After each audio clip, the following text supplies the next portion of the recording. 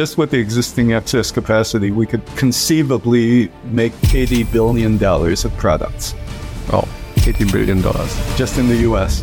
Tino Go. Tino Go. Tino Go. Tino Go. The founder and CEO of Borrow, which is the world's first rapid manufacturing shared economy marketplace and platform.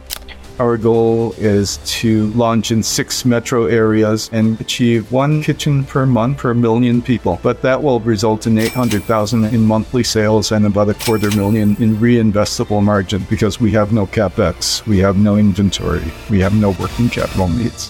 1, 2, 3, 4. Welcome to the High Performance CEO Show, your exclusive insight into the strategies and success habits of the world's top CEOs. I'm your host, Sebastian Schieke, entrepreneur, mentor, and business angel.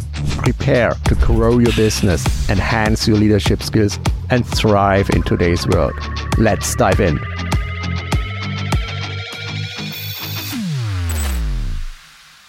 Today, I'm talking to Tino Go, and he's the founder and CEO of Borrow, which is an amazing startup. But Tino also has a huge history in the corporate world as a CFO and various different roles. And now we talk about his past and his transition to become a startup founder and someone who's really trying to change the world for good. Tino, welcome to the show. Hi, Sebastian. Thank you for having me. Yeah, thanks for checking in. And we just had a quick pre-discussion, and we talked about a restaurant here in Frankfurt because you spent a significant time in Europe, in Germany, and many parts of the world. And before we dive into your amazing, interesting startup, let's quickly give us a kind of a quick overview about your history and the various roles you hold in the financial space. This startup is my third career. So my first career started right after high school, where I founded a company to do advertising production. So despite having a couple of scholarships, I dropped out of school and out of university and started my own company. And that was doing logistics and coordination for advertising. So I was a producer for print and for film. In Detroit and then Los Angeles and then based in Paris for 7 years. 2 of those years overseeing Italy and 2 years overseeing Northern Europe, based in Dusseldorf. And then I switched careers into corporate finance because I was interested in learning how the world worked. For me at that time was I didn't understand how recessions occurred. So to learn, I went back to the United States. I received a full scholarship to study economics at the University of Michigan, and then followed that with an MBA and most of a Master's of Accounting. And started working as an investment banker in 2000, but that industry collapsed with the dot-com bust and then 9/11. So I did turnarounds consulting for a few years, and that was a great learning experience. I got to see, and help manage and help save companies in crisis. And starting in 2004, I got my first CFO job. That was for a small $12 million family office-owned company. And we grew that company to $85 million in the 5 years I was there. So that not only was that a great experience to learn how to do my job, but also how to learn how to scale companies' operations and administration. My last company I oversaw was a $1.2 billion business unit of a German chemical company. You probably know it, BASF. So I was there for 1 year while the normal CFO was on medical leave. And then I had this idea of a brand new business and brand new business model, or not totally brand new, but an evolution of a marketplace business model. So that's where we are now. I'm building a company called Borrow. Borrow is a gig platform for underused manufacturing machines.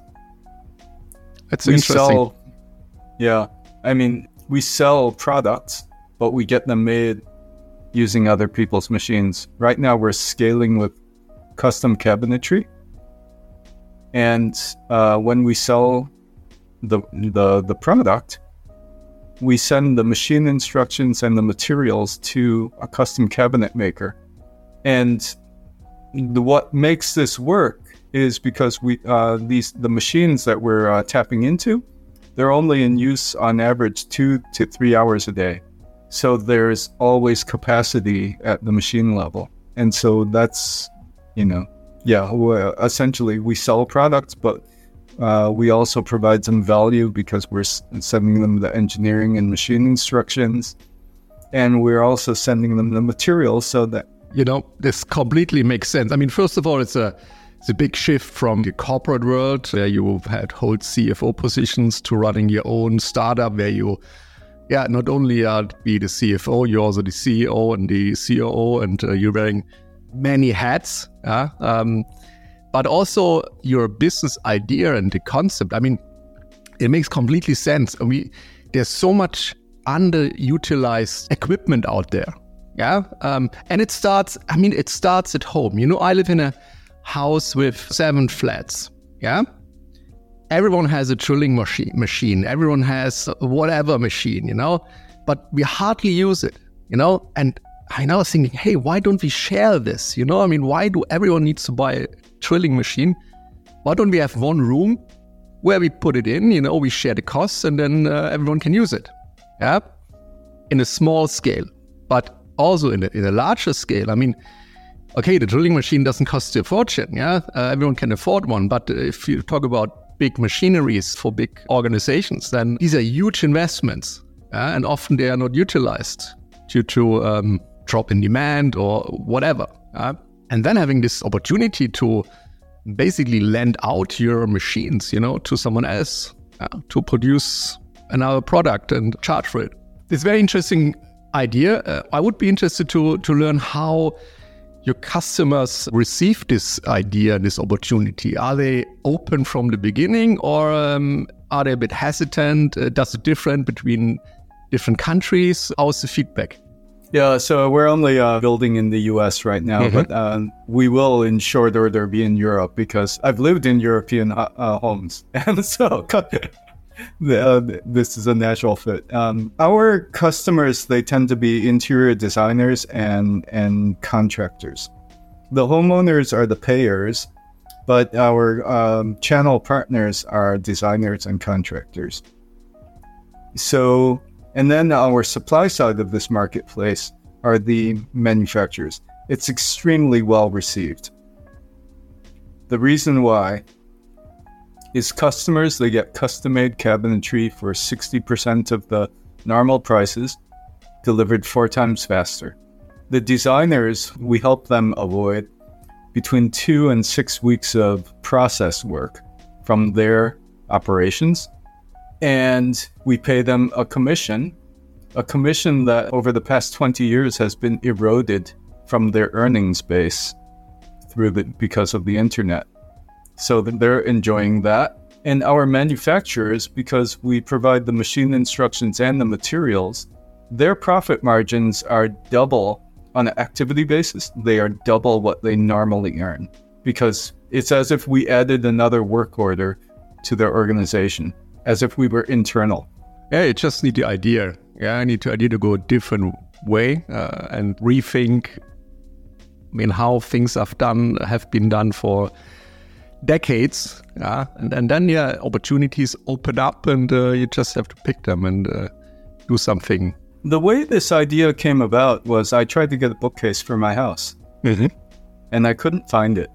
And I discovered to get one made was a medieval process. I was shocked, and I found that completely unacceptable in the 21st century. In my mind, I thought with robotics, I thought the machine should read my mind and should start producing the product. Yeah, right? I think we have similar expectations from the world. Exactly. And so that's what we've built. We've built multiple mechanisms, starting with a product configurator that will soon launch online.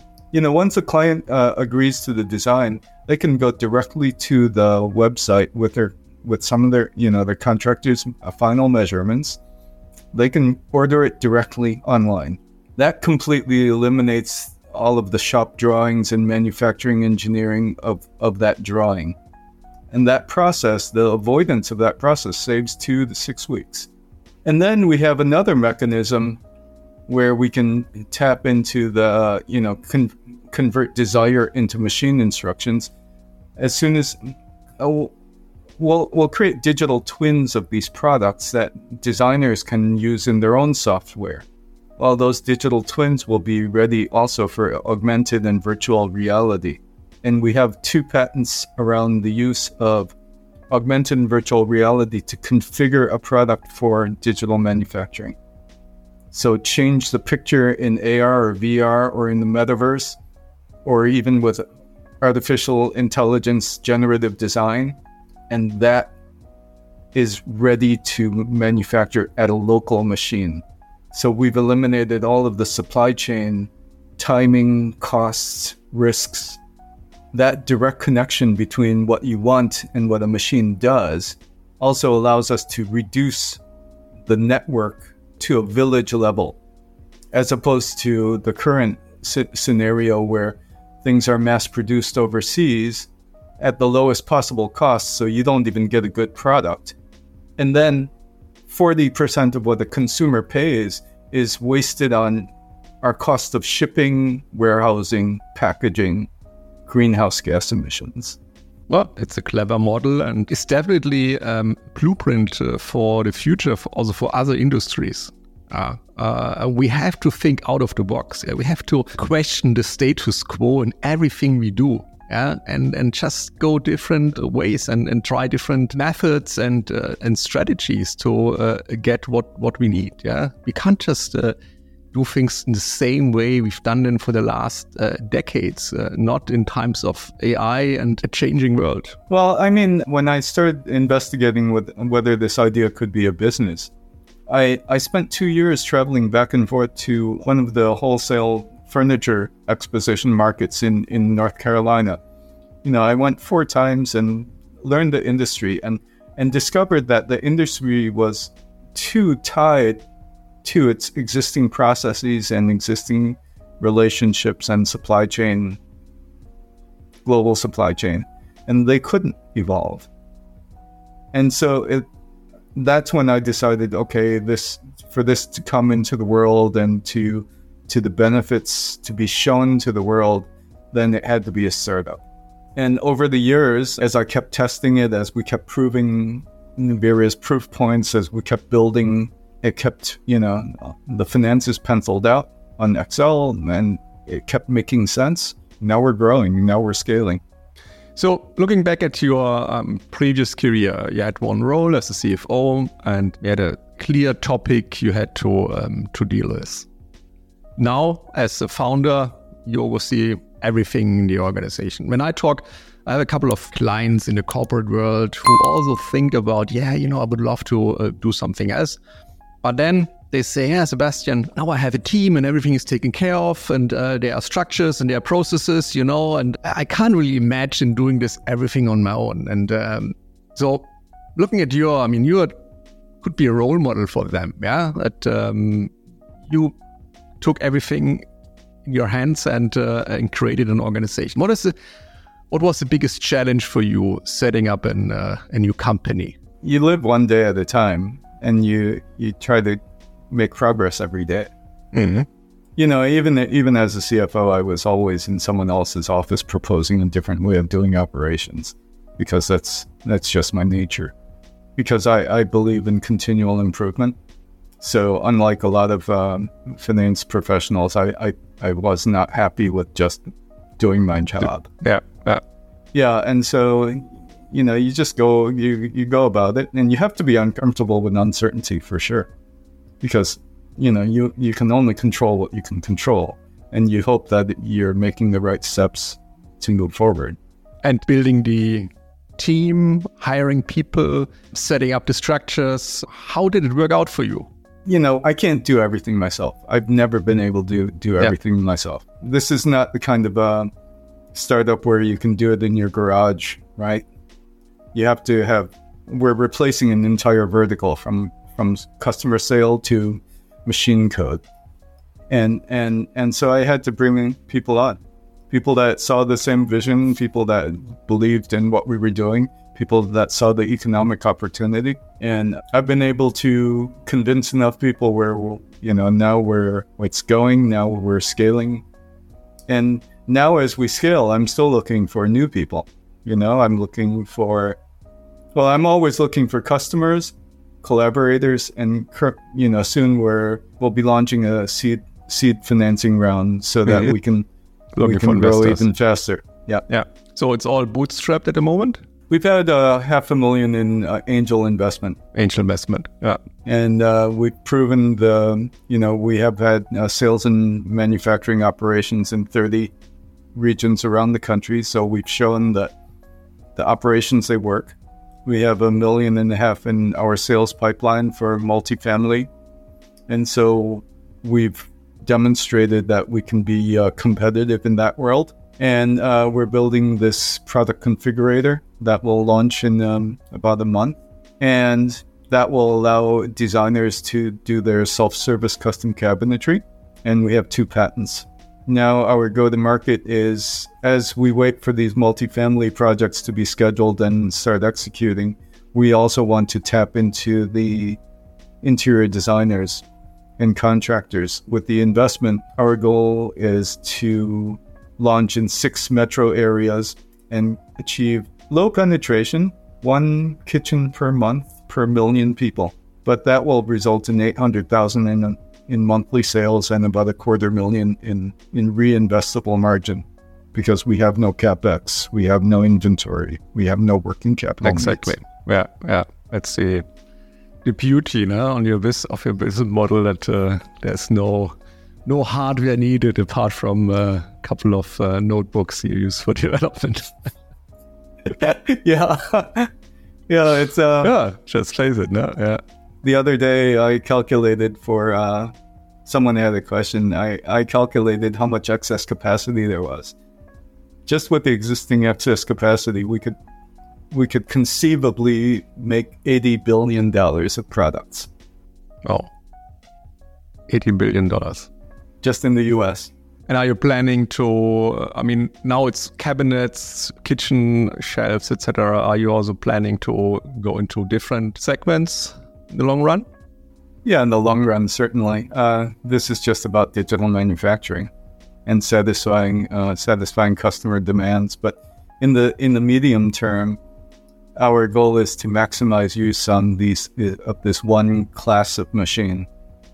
Because as we go from the average current utilization of 2 to 3 hours a day to say 10, the cost of that machine will drop 5-fold from $200 an hour to $40 an hour. And the owner will continue to benefit.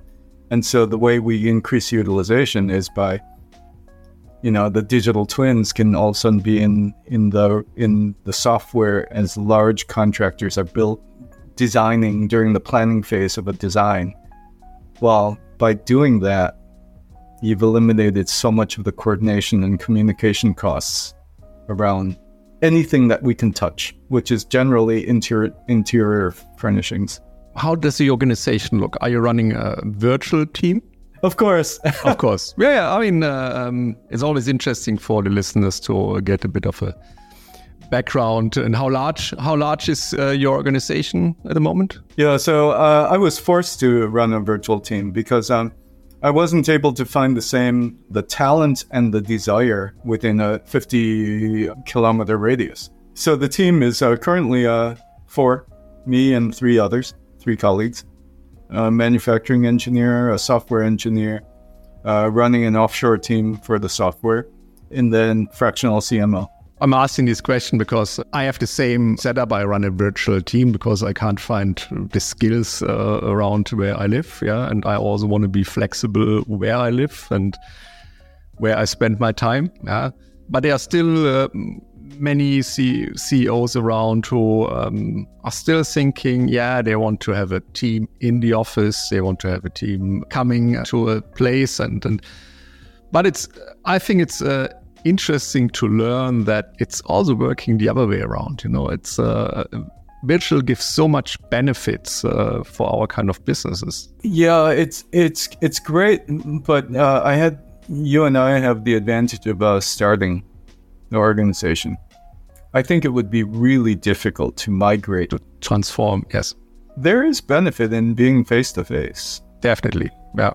And, even being in the same office, you walk by someone's desk and you can instantly understand what's going on. Oh, this person's busy, this person's stressed, this person's...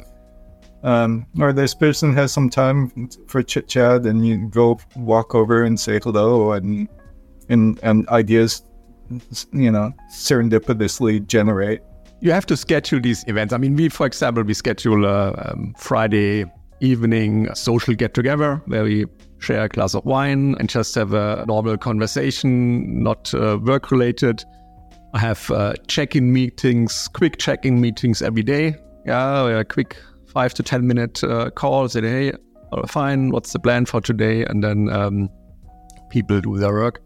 So we need this structure also when you operate virtually, because as you said, you just can't go by and have a coffee or have a chat with someone. But on the other hand, the advantage is that skills are much better available, and especially for startups, and also affordable when you recruit worldwide, right? So how do you see, Bauru? You said, okay, you now focus on US market, then probably Europe, the next continent. How long is your time frame for setting up your organization in Europe? Probably in 24 months. So if we achieve, say, 800,000 in a month, that will lead to, with some early lag and some more intensity at the end of 12 months, it'll be, say, 7 million in revenues. And our goal is to be in every metro area, because it costs us nothing to be everywhere. So if we achieve a penetration of one kitchen per week in the top 60 metro areas, that will result in 350 million in sales, and about a third of that in reinvestable margin. But well before then, we'll be international, we'll be in other categories, we'll have quite an evolved software suite that will help our clients do their jobs much more efficiently. And that's part of the stickiness. Will be actually project management software that will be linked to their design process. So that's just with cabinetry. 350 in the US, another 150 in Europe, another 150 in Japan, and that's with one type of machine. And then we've already met with the Department of Defense that was interested in our patented technology. This patent allows any soldier to create a custom part to fix a vehicle, to fix something. Well, plenty of opportunities. Interesting future ahead. Sounds really exciting what you're up to. Yeah, can't wait to see you launching in Europe and checking out where I can get my next kitchen cabinet from. Yeah. One of the companies that we spoke with is doing the retail stores. They were redoing the Adidas stores worldwide when I spoke to them, and the whole process of connecting the design phase with the local machine drives huge efficiencies in that process. I fully expect that Baru's business model will be copied by other companies in other industries and even in our industry, right? But that's what I find really exciting too, because it's complete process shift from old global supply chain, mass production principles to everything is custom made for every single customer through digital means. And more cost efficient. And hugely much more environmental. Yeah. And more individualistic, you don't have the same cabinets in every second home. And so that's what's exciting. Amazing. Great. Hey, is there anything else you would like to share before we wrap up? Anything we didn't touch on? No, maybe I'll repeat. I'm looking to meet with interior designers and contractors and or collaborators of anyone who's interested in talking, they should. I'm happy to speak with them. Yeah. And then also investors. Of course. Any investors, I mean, very interesting business model. Can only highly recommend. It's changing the way things are done and in a more sustainable way.